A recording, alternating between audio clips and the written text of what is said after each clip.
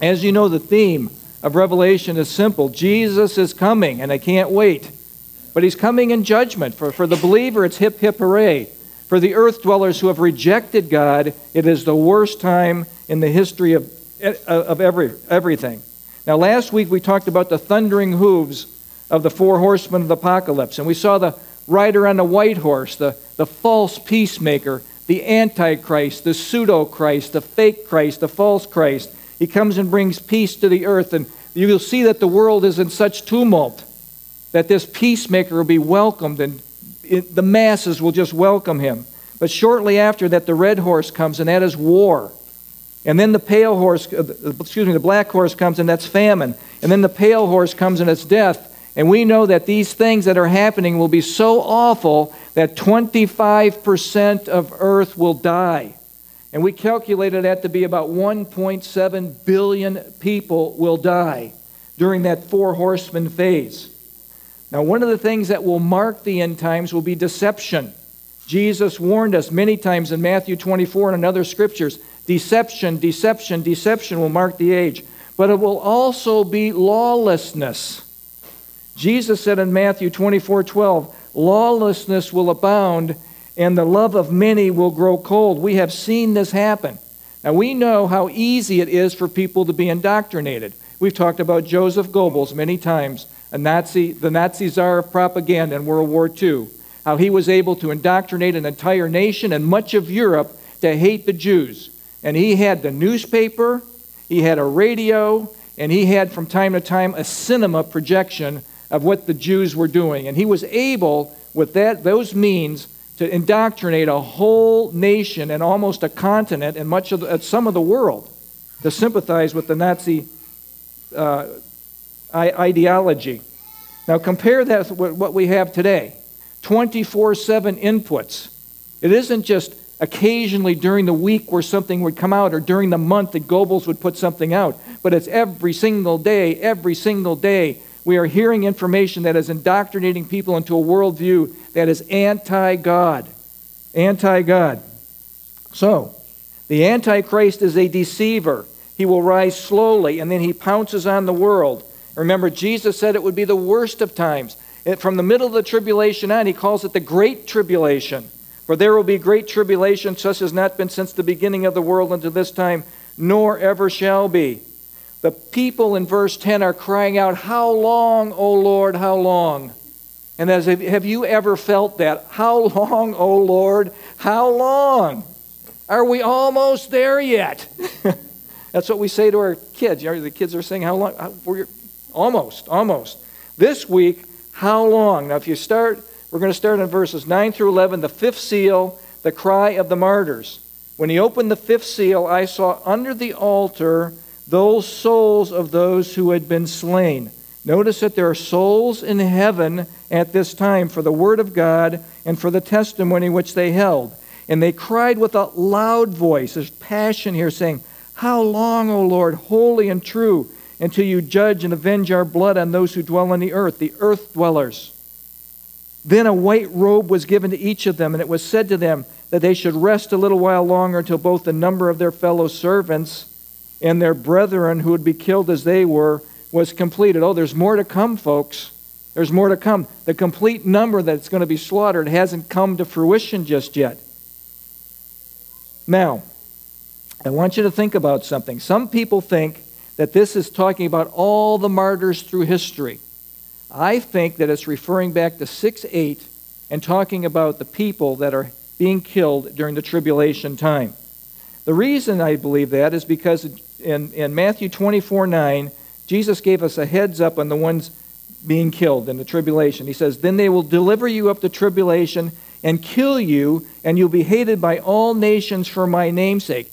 This is prior to the abomination of desolation, the start of the great tribulation. Okay? It's prior to that. Also, these martyrs are crying out for vengeance against the earth dwellers. We see that in 6:10, that how long before our blood is going to be avenged.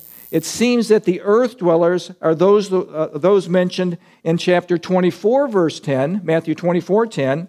Many will be offended and be will betray one another and hate one another. Now, what I'm suggesting here is that there's going to be people turning in people in the tribulation because they aren't doing what the Antichrist wants them to do. This thing of telling on people is very common. It certainly happened in Nazi Germany where people were telling on somebody for hiding the Jews. That's why people went into concentration camps like Corrie ten Boom. Their families tried to hide Jews. It happens in China. It happens in Iran. And I want you to think about something. Those are on big scales. But it's even happening today in America on a much smaller scale when we're dealing with masks and social distancing and people turning people in. Because, oh, they're not wearing a mask at that store. Ask John MacArthur or ask Rob McCoy as they're being spied on as people are not wearing masks or not properly social, at least what they judge to be properly social distancing. It's something strange. When people get indoctrinated, they tend to do things that are strange and think they're doing what is right. Now, I want you to think about something. Why were these people killed? Why were these people killed?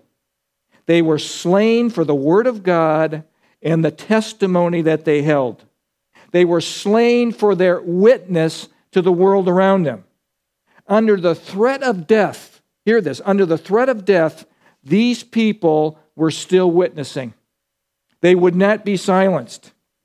Now, how does anybody do that? You think you're going to just have the courage to say, I'm going to be the one that stands up? It's real easy when you're in a safe place like this. It's a whole lot harder when you've got a mob on you like we see on TV from time to time and be a witness for the Lord. How do you do it? Well, Acts 1:8 tells us, Jesus says this, you shall receive power, dunamis power, dynamite power. When the Holy Spirit comes upon you, you will receive strength at the time to do the impossible. And then he goes on to say, you shall be my witnesses to Jerusalem, Judea, and Samaria, and to the ends of the earth. But you'll only do it through the Holy Spirit's power. You will not do it on your own. Martyrdom is happening all over the world today. We've been through this many times. You know, because you've been here, that there's more martyrs in the 20th century than at any time in the history of the world. All the time of the world up to the 20th century, there's more now than all that time period up to the 20th century. We just don't see it. We live in a Christian nation, and we've been protected because we've been in a Christian nation. That no longer exists. America is decidedly post-Christian. And what happens with post-Christianity? Generally, some sort of persecution comes in. North Korea, just some examples. There's a whole list of these. I'll give you just a few. North Korea, Christians are considered hostile elements to be eradicated. Afghanistan, Christianity is not allowed to exist. Somalia, Christians are high-valued targets. Libya face abuse and deadly violence. The Sudan, they are targeted for persecution. And it goes on. And this will accelerate to an off-the-charts level when Antichrist comes to power. The martyrs will be off the chart. Now let me ask you a question. How does someone become saved, born again, part of God's family in an environment like that? It's that hostile. There's an answer to this, and you're going to get the complete answer next week when we talk about the 144,000 Jewish evangelists that are unleashed on the world. That is how it will happen. They will be witnesses, and they will be so effective. We see them in Revelation 7:9, that a great multitude out of every tribe, tongue, and nation is saved. I think it's the greatest revival in the history of the world during the worst time in the history of the world. Isn't it amazing what God is? He's so merciful. He's going to save a whole bunch of people. It says in 7:14 exactly who these people were. These are the ones that came out of the tribulation. Now, things are getting a little bit more difficult in America. Would you agree? It's getting more difficult. But we are still free to witness. We are still free to witness. And this is important. Sharing Jesus is not an option for the Christian. It is a command. Remember, it's the Great Commission. Go into the world and make disciples of all nations, baptizing them in the name of the Father, Son, and the Holy Spirit, teaching them to obey all things I have commanded you. He says, lo, I'm with you always, even unto the end of the age. Witness. We are called to be witnesses, to testify about Jesus and his love. All of us are. Not just the person that has the gift of being a witness. Not just a person that has that evangelistic gift. It's for all of us to be involved with this. John chapter 1, verse 6 through 7. John the Baptist is a good example. John speaks about John the Baptist. There was a man sent from God. We're all sent from God, whose name was John. Place your name there. This man came for a witness of the light, that all through him might believe. Folks, we are called, every one of us, to be a witness to the light. Now, where do we do that? Just on Sunday morning when we show up? No, we do it in our homes. We do it at work. We do it with our friends. We do it when we go to the grocery store. We do it, we represent Christ wherever we go. What does that mean to me? I can't act like me. I have to act like Christ. I have to make more and more. They must not see the fleshly side of me. And so I must conduct myself in a manner worthy of the gospel of Christ. So, we come as a witness to the light. Now, a witness is simply a pointer. We're pointing people to Jesus. The Greek word is marturio, and it means to declare or confirm facts of an event. It comes from the root word martus, from where we get our word martyr. And it may even mean to the death. And like many people in the world today, that is a fact. But think about something. For those who are martyrs, for those who give their life for the cause, Jesus has promised them something very special. And you know what that is? That's the crown of life. In Revelation chapter 2, verse 10, be faithful until death, and I will give you the crown of life. Speaking to the church of Smyrna, the persecuted church. The other thing I want you to notice that these souls are before the throne of God. They're before the altar in heaven. That means that that's where they exist. There is a segment of Christianity that believes in soul sleep. That when you die, you go into the grave and you simply sleep until the resurrection. This tells me that no, there's souls that are in heaven. Absent from the body is what? Present with the Lord. Yeah, you guys are good Bible students. So, what are we told? Rest a little longer. What is he telling us when he says rest a little longer? Something that we don't do very well as American Christians, and that is be patient. Be patient. And a white robe was given to each of them. Let me ask you a question. You remember this in Revelation 3. Who gets the white robe? These are overcomers. Overcomers is the word Nikeo. Remember Nike. It's where they get the word Nike. These are victors. These are true believers clothed in the righteousness of Christ. These folks are asked to do something that is very difficult, and that is for us to wait. Wait. We're a microwave society. I mean, the microwave's even slow. I mean, how long is this minute and 30 seconds going to take before my stuff is warmed up? I can't believe it. This is taking forever. Yeah. Remember, it's all about God's timing, not ours. We must learn to be patient. Look, what do I learn from this? What I've learned in my life is don't run ahead of God. Don't run ahead of God. Keep in step with God. Galatians 5:25, if we live by the Spirit, let us keep in step with the Spirit. Don't try to manipulate God to try to get your way, to get things to happen. Okay, so Saul tried to do that, didn't he? In 1 Samuel chapter 13, he was told by Samuel to wait, and he said, I waited the appointed time, and you're still not here, Samuel, so I'm going to do my thing. And he usurped the priest position, and he went and he started to do the slaughter of his enemies. And Samuel shows up immediately and goes, what are you doing, Saul? What are you doing? He says, I'm doing what I was supposed to do. Oh, no. You moved too quickly. You ran ahead of God, and the kingdom was taken from him. We must keep in step with the Spirit in our lives. Not lag behind, not run ahead, but keep in step with the Spirit. Now, there's something we want to remember with this. While we are waiting, never forget this, God is fulfilling His purposes in your life. While we are waiting, God is fulfilling His purposes in our life. There's a lesson here. Whatever you're going through, that you believe you need relief from right now. Now, when you're going through something, does anybody say, I'll take some relief 3 months from now? That will be fine with me, God. Just let it go for 3. No, we want it right now. And I'm right in that book, and I'm right in that group. And I think we have the right to say, Lord, I would like relief right now. I mean, please help me. But you must realize He has purposes that He is working out. Remember, when you're going through something, that you are not the Lone Ranger. Remember Elijah on Mount Carmel? He fought against the Baal gods. He was then persecuted by Jezebel. He goes and he runs, and he says, I'm the only one left, God. And God says, oh no, I've reserved for myself 7,000 who have not bent the knee to Baal. You're not the Lone Ranger. And anything you're going through, you're not the only one. God's delays, His timing are for a reason. So what are we to do? Rest a little longer and wait. Still your spirit and trust God. The only way that you can still your spirit, and if we were in a Sunday school class, I'd ask that question, and you would answer this way, men know, I must dwell in Jesus. Make my home in Jesus. That's the only way that I can find rest in this thing.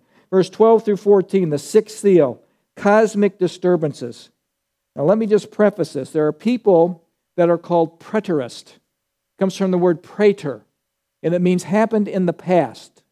And this is a large group of Christendom that believes that all the things that we're going to be reading about and into the future, chapter 6 through 18, happened at the time of Jerusalem being overthrown in 70 AD. So from 64 to 70 AD in that time frame, these things were all fulfilled. Now you tell me if this happened in Jerusalem in 64 to 70 AD. I looked when He opened the sixth seal, and behold, there was a great earthquake. Didn't happen. The sun became black as sackcloth of hair, and the moon became like blood. Nope, that didn't happen. The stars of heaven fell to the earth as a fig tree drops its late figs when it is shaken by a mighty wind. Then the sky receded as a scroll when it rolled up, and every mountain and island was moved out of its place. That is some pretty dramatic stuff. Pretty dramatic. Now, how many of you realize that God does things on a grand scale? Just look at the creation. It's grand. The expanse of the heavens. When you go out to Colorado or you go out to the Grand Canyon, just the expanse of it all. God does things on a grand scale. Preterists have a huge problem. The cosmic disturbances are future. They are future. They didn't happen in the past. God is getting the earth dwellers' attention. God does dramatic things to wake up humanity. And I think that He's waking up America today. The problem is we're still sleeping. The majority are still sleeping, not acknowledging that God's getting our attention. This is mind-blowing. A great earthquake where every mountain and island were moved out of its place. The sun becoming black. This is the second of 5 blackouts that happen in the end time.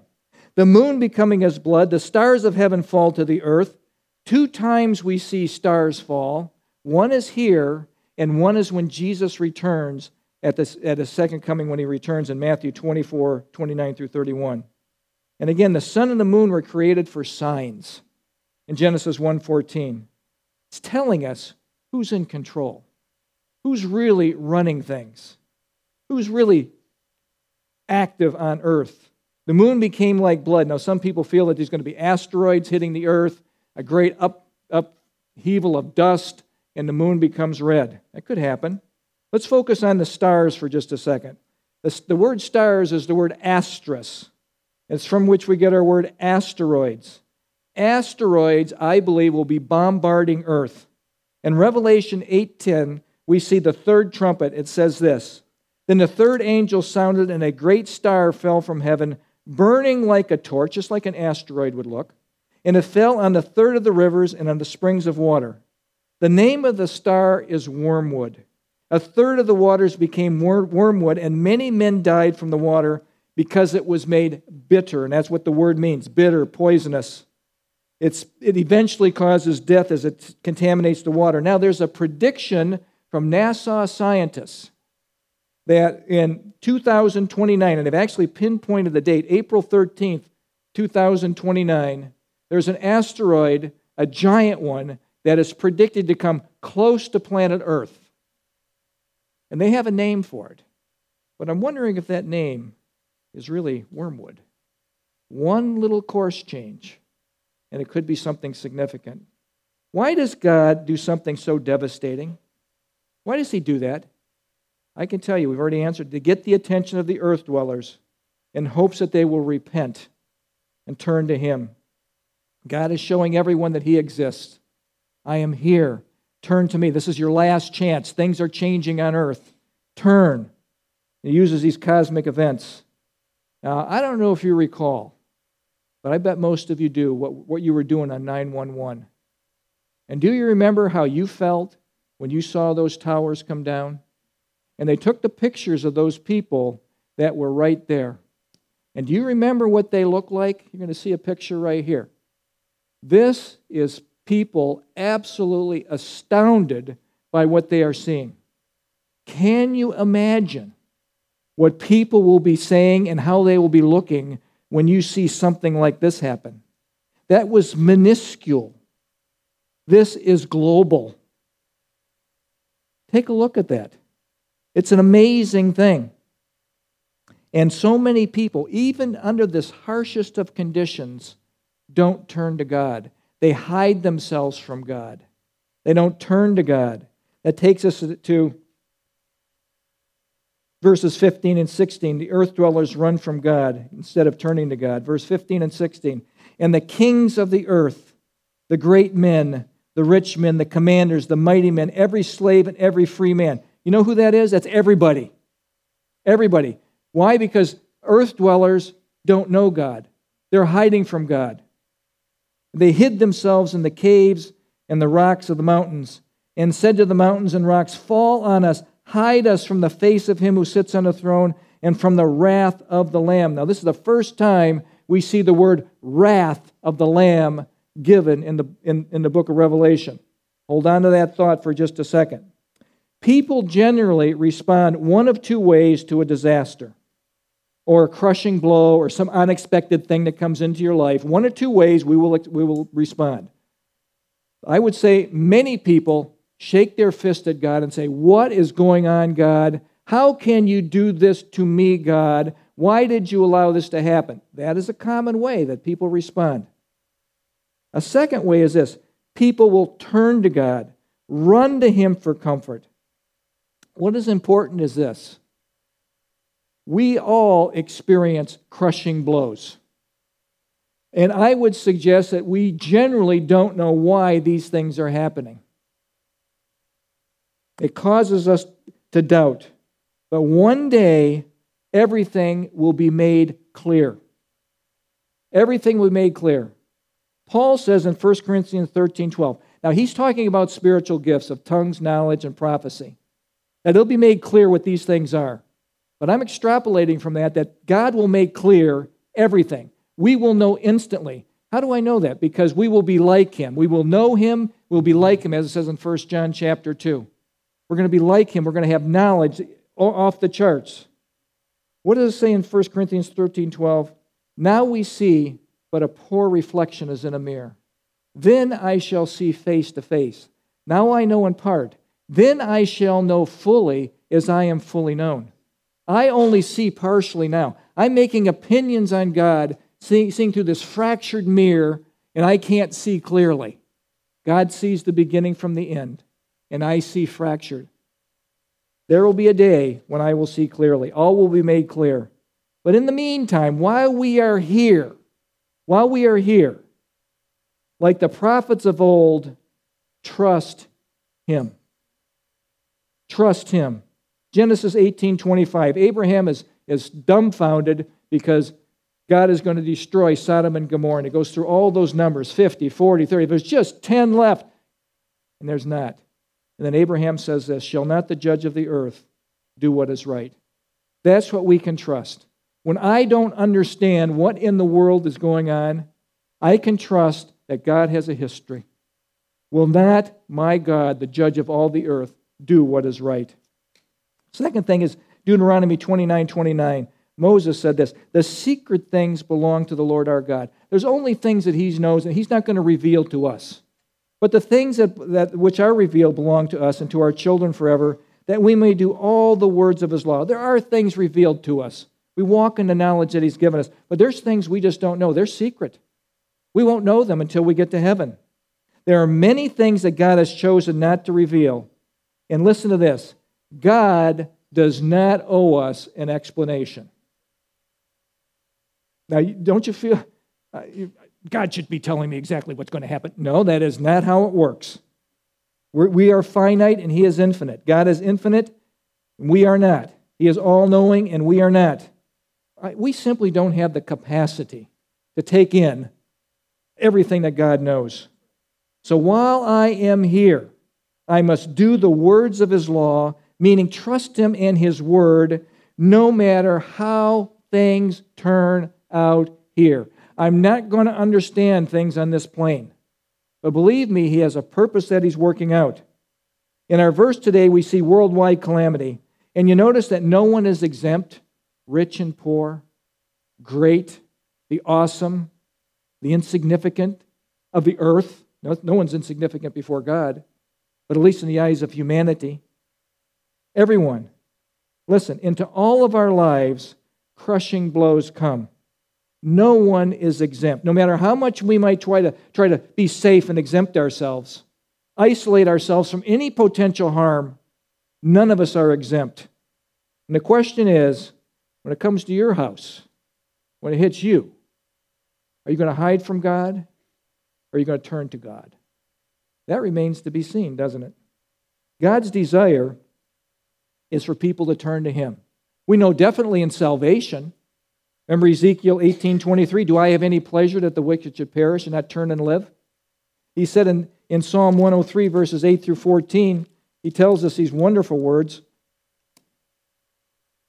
The Lord is merciful and gracious. Now, let me ask you this question. Do you really believe that? The Lord is merciful and the Lord is gracious. He is slow to anger and abounding in mercy. And I can tell you, I believe that 100%. It's not a 99. It's not a 99.9. It is 100. He is slow to anger and He's abounding in love because that's how He treated me. I should have been squashed like a little gnat 1,000,000 different times. And He was gracious to me. He will not always strive with us, nor will He keep His anger forever. He's not dealt with us according to our sins, nor punished us according to our iniquities. God is gracious. He bears with us. For as the heavens are high above the earth, so great is His mercy towards those who fear Him. As far as the east is from the west, He's taken our sins from us. That's a big deal. That's a great thing. As a father pities his children, so the Lord pities those who fear Him. For He knows us. He knows our frame, and He remembers that we are dust. He's gracious to us because of how little we are. We're just dust. And we think we're so big and important. He's gracious. He's kind. He has a heart of mercy. But there is a day when God says, no mas, no more. And His wrath is poured out. Verse 17, the day of wrath has come. We're on the home stretch. Here we go. For the great day of His wrath has come, and who is able to stand? That's a great question. Who is able to stand against the wrath of God? No angel, no demon, no antichrist, no false prophet, no earth dweller. Nobody can stand against the wrath of an omnipotent, powerful, sovereign God. For the great day of His wrath has come. Many people believe that this is when the rapture occurs because it's the first time we see the word wrath in Revelation. Okay? And everything prior to this was not His wrath, but it was the wrath of Antichrist. This places the rapture at either the mid-tribulation point, so you'd be a mid-trib person, or a pre-wrath rapture towards the end of the tribulation. We'll look at Andy Wood's handout again. These are the 4 views. A pre-tribulation rapture means that we get taken out before the 7-year period starts. The mid-tribulation, that happens in the mid part. Post-tribulation means that Jesus comes back at the end of the tribulation period. The people are resurrected, and then they come into the millennium. All happening at the very, very end. And the pre-wrath, you're going through all of the trumpet, you go through the seal judgments, the trumpet judgments, and some of the bowl judgments, and then boop, you get out of here just near the very end. Now, I wanted you to consider some things. This has been controversial, and there are really very good arguments that can be made for other views. Please understand that. I'm not saying we have all the answers to this. However, this is something to consider. Tommy Ice, a pre-tribulation rapture proponent, has noted the following: "For the great day of his wrath has come." Now he breaks down the Greek words here. The word "has come" is the aorist indicative. Now what does that mean? It's Greek to me, right? It's Greek to you. What does it mean? Well, the aorist tense simply means something has occurred, past, has occurred. Something that has taken place already. The indicative mood means that an action has occurred or it's going to happen. It will happen. Now, Robert Thomas has further expanded on this. Putting it all together, he puts it this way. This will come up on your screen. Bear with me as I read this. Try to concentrate on what I'm reading here.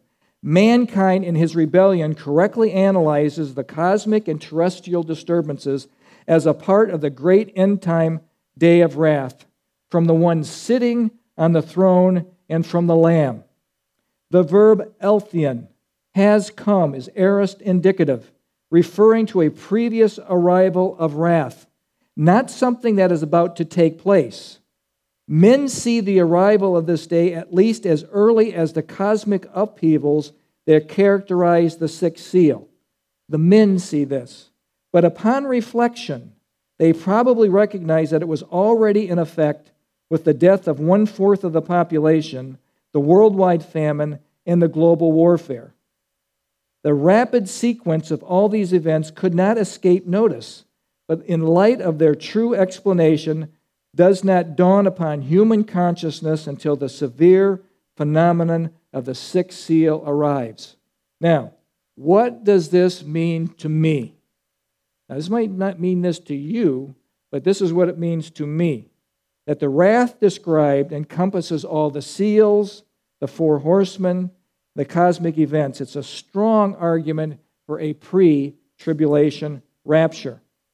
Now, I want to ask you this question. In 1 Thessalonians chapter 4, verse 16 and 17, remember, the dead in Christ shall rise, and we who remain shall be caught up in the air to meet the Lord in the air, and there we shall ever be with the Lord. That is a rapture verse. The verse right after that, verse 18, says, comfort one another with these words.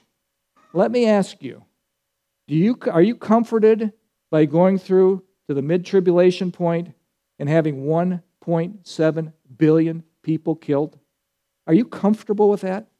Or going almost to the end, and there's another 1.7, half of Earth ends up dying in this whole thing.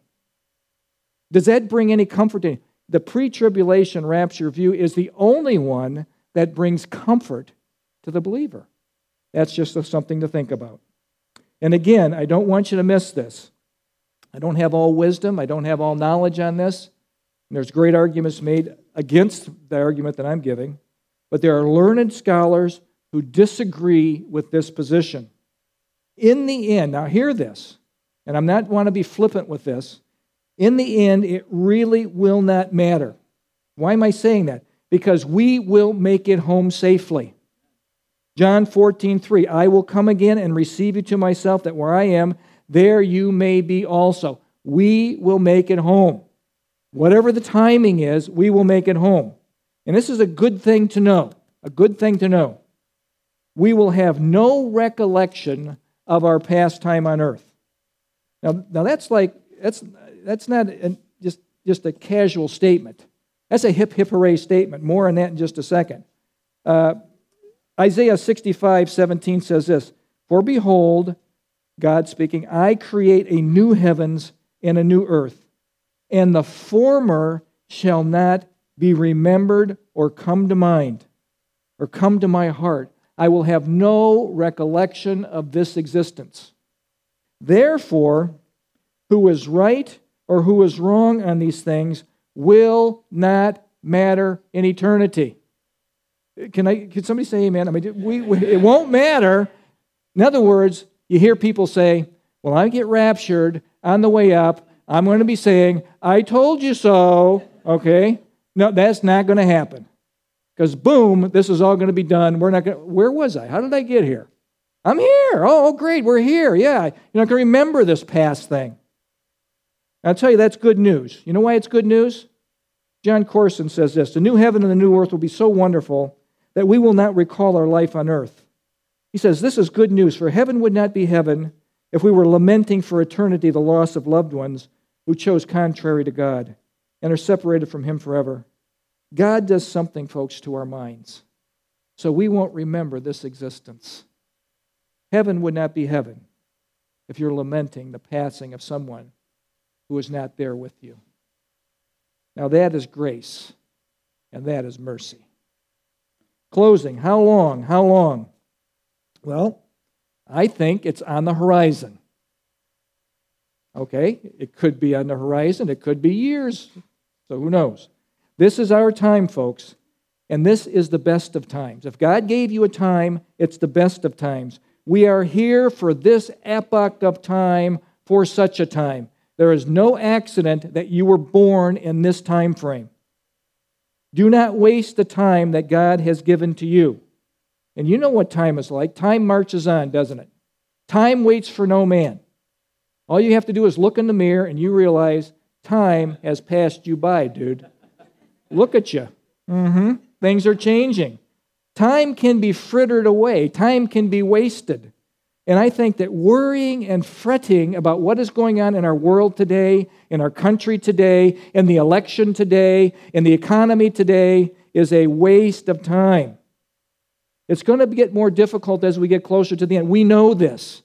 Jesus has told us this. He wants His people to be prepared. So don't get into the what-ifs of life. Oh, what if this happens? Oh, what if this person gets elected? Oh, what if it doesn't stop in the streets and all of this spreads to my neighborhood? Oh, bite your nails. No, we are to live that way. Our world always goes about, you're watching the news, and on the news, the sky is falling all the time. The sky is falling. The sky is falling. Don't waste your time on worry. Do not waste your time on worry. Now, I have a picture here. Is this what you look like to the world around you? Now, Evan, Isaiah doesn't look quite like this, okay? But he does have some concern in his face. Yeah. Does the world see you like this, Christian? I'm a Christian. I believe in Jesus. No, that is not how our posture should be. You're going to see how our posture should be at the end as we move on with this. I lost my place. Where's the picture at here? Yeah, here he is, worried about face. Okay. Now, Jesus says, don't worry. Don't worry. Matthew 6:34. And by the way, this is a command. This is written in the imperative. In the Greek, that's a command. Do not worry about tomorrow, for tomorrow will worry about its own things. Sufficient for the day is its own trouble. Don't worry. Don't project into the future. And Jesus, He knew, He's the only one that knew exactly what he was facing. He knew he would be rejected. He knew that there was going to be deception, that there was going to be desertion. He knew that He was going to be beaten. He knew that He was going to be on the cross, experiencing all the physical pain of that. And He also knew that He'd be taking all the sins of the world, and at some point He'd be separated from His Father. He'd feel the separation from His Father. Let me correct that. And He would have this absolute abandoned feeling. And yet He did not live 1 second with worry. He knew exactly what was going to happen. We don't. All we do is project. Oh, what if this happens? What if? No. We want to live like Jesus. So the Jesus way in dealing with life is trust God no matter what. The cure for worry, and I always call these worry intruders because they come in every day, is to trust God. And remember Richard Farmer, what he said? I will trust in the Lord until I die. That's right. That's right. I will not be incapacitated with worry. I'm not going to walk around with the frown. I'm going to do the best I look, I'm the frowning baby up there unless the Spirit of God is in me. Okay? That's how we have to walk, with the rod of iron up our spines. And would you agree that time is indeed a strange thing? Time is an earth thing. God is outside of time. Before God created, there was no time, space, or matter. And you know what God said? Let there be light. and boom, time, space, matter, that quick. When you start to think that God is slow, now, have you ever felt that? Let's be honest, so you can't lie. He knows. Yeah, I felt that God is slow. I mean, come on, God. I mean, can't you see that this is what's happening right now? Yeah, when you think God is slow and He doesn't care, remember, He is not in our time domain. He transcends His creation. God sees the beginning from the end like a parade. We sit in time and we watch the parade go by us, our lifetime. But He sits outside of time, sees all of our lifetimes, beginning from end. I am the Alpha and the Omega, the beginning from the end. He sees it all. He has it all under control. Trust Him. Trust Him. And know this, God cares. You know how I know He cares? He entered this. He proved it by entering this domain, this time domain, and He became one of us. Now, how would you like to die? Now, this is going to be kind of a crude example, for the cockroaches of the world. Because He came and died for us. That's the distance between us and God, ants, some lower life. And He became like us to die for us, to be one of us. And He knows exactly the good, the bad, and the ugly of life. Jesus knows. In Galatians 4:4, at the perfect time, God came. Do you know that they were looking for Messiah? When's Messiah coming? He's got to be coming soon. And then at the perfect time, when the fullness of time came, God sent His Son. If you don't remember anything in this talk, remember this. God is not slow. He's always on time. That is what we have to remember. What this means to me, I have to get in sync with His time frame. To trust the one who sees the beginning from the end. One day, listen, this is going to actually happen. One day we will no longer be asking, how long, Lord, how long? For we too will inhabit eternity. And there will be no more clock, no more time. It's just endless with our God, who will live with Him forever. And think about this. Our days are determined by God, and the time that God returns to rescue us are determined by God. Our days are numbered, folks. We are given a certain lot of days. That's it. Psalm 139:16 tells us, as your eyes saw my substance, yet unformed, and in your book all were written, the days fashioned for me, David says, when as yet there were none of them. Your days of coming into this world and going out of this world are exact.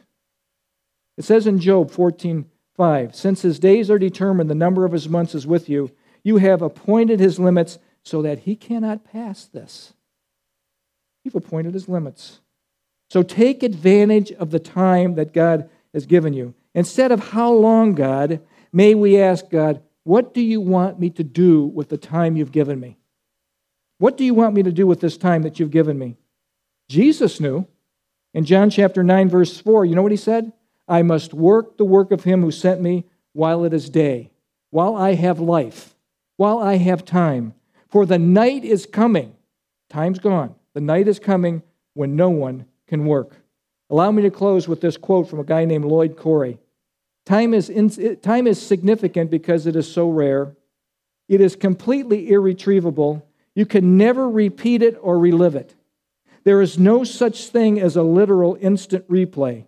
That appears only in film. It travels alongside us every day, yet its eternity is wrapped up in it. Although this is true, time often seems relative, doesn't it? I think it does. He gives an example. For an example, 2 weeks of vacation is very different than 2 weeks on a diet. Yeah, I think so. Also, some people can stay longer in an hour than others can in a week. We understand that. Ben Franklin said of time that it is the stuff life is made of. Time forms life's building blocks. The philosopher William James once said this. Hear this. The great use of life is to spend it for something that will outlast it. Spend your life on something that will outlast your life. Pour into your children. Pour into your God. Pour into the ministry and the work that He's called you to do. Each one of us has a calling. How long, O Lord? How long? Aren't you crying that in your heart? How long, O Lord? And I don't know for sure. Could be 5 seconds. Could be 5 minutes. It could be 5 days. It could be 5 months. It could be 50 years. It could be 500 years. We don't know. But I'm sensing that we're almost there. There are too many signs happening in this epoch of time that are congruent with the Word of God. And I can just hear the Father saying, not much longer, child, not much longer. And Him saying to Jesus, get ready to fetch your bride. Wouldn't that just be, we're the bride of Christ. Get ready to fetch your bride. You're almost here, church. Keep going. Don't give up and press on. May the world not see us this way. Okay, remember that? Don't let the world see us this way, but allow the world to see us this way. That's what we want right there. Isn't that great? I'll tell you, that's such a beautiful picture. Both of them are, but I like the smiley face. Folks, Jesus is coming. If you don't know Jesus Christ as your Savior, please, this is your chance. You've heard the Word of God. You know that He died on the cross from your sins. He buried for 3 days. He rose again. He's coming back. All the signs are there. Choose to believe and receive the gift of life. I plead with you, if you've never done that, this is your moment.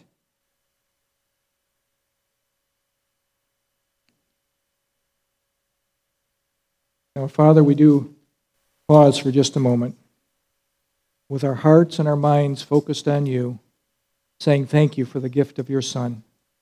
Thank you for the Lord Jesus coming to this earth, the sinless Lamb of God who takes away the sins of the world.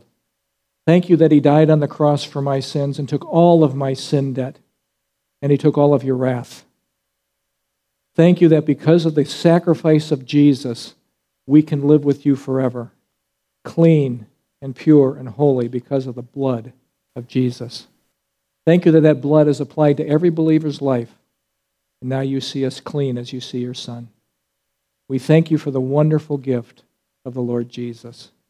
And now, Father, we ask you to help us, to strengthen us, to be your representatives while here. You've put us here for such a time as this.